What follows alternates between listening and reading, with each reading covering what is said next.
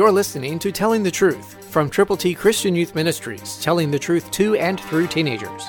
Here is Triple T founder George Dooms. Believe on the Lord Jesus Christ. Also for this very reason, giving all diligence, add to your faith virtue, to virtue knowledge. That's 2 Peter 1:5, New King James. Put that into effect.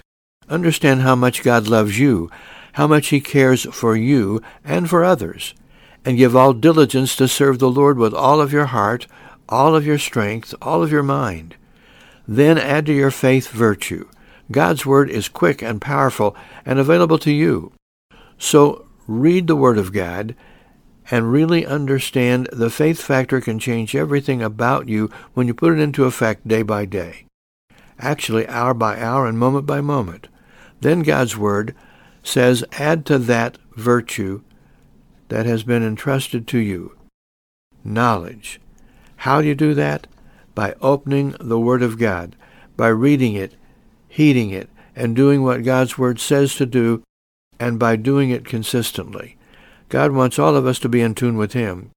And that happens when we pray, and when we read God's Word, and when we share God's Word with other people who need to know how to get to heaven.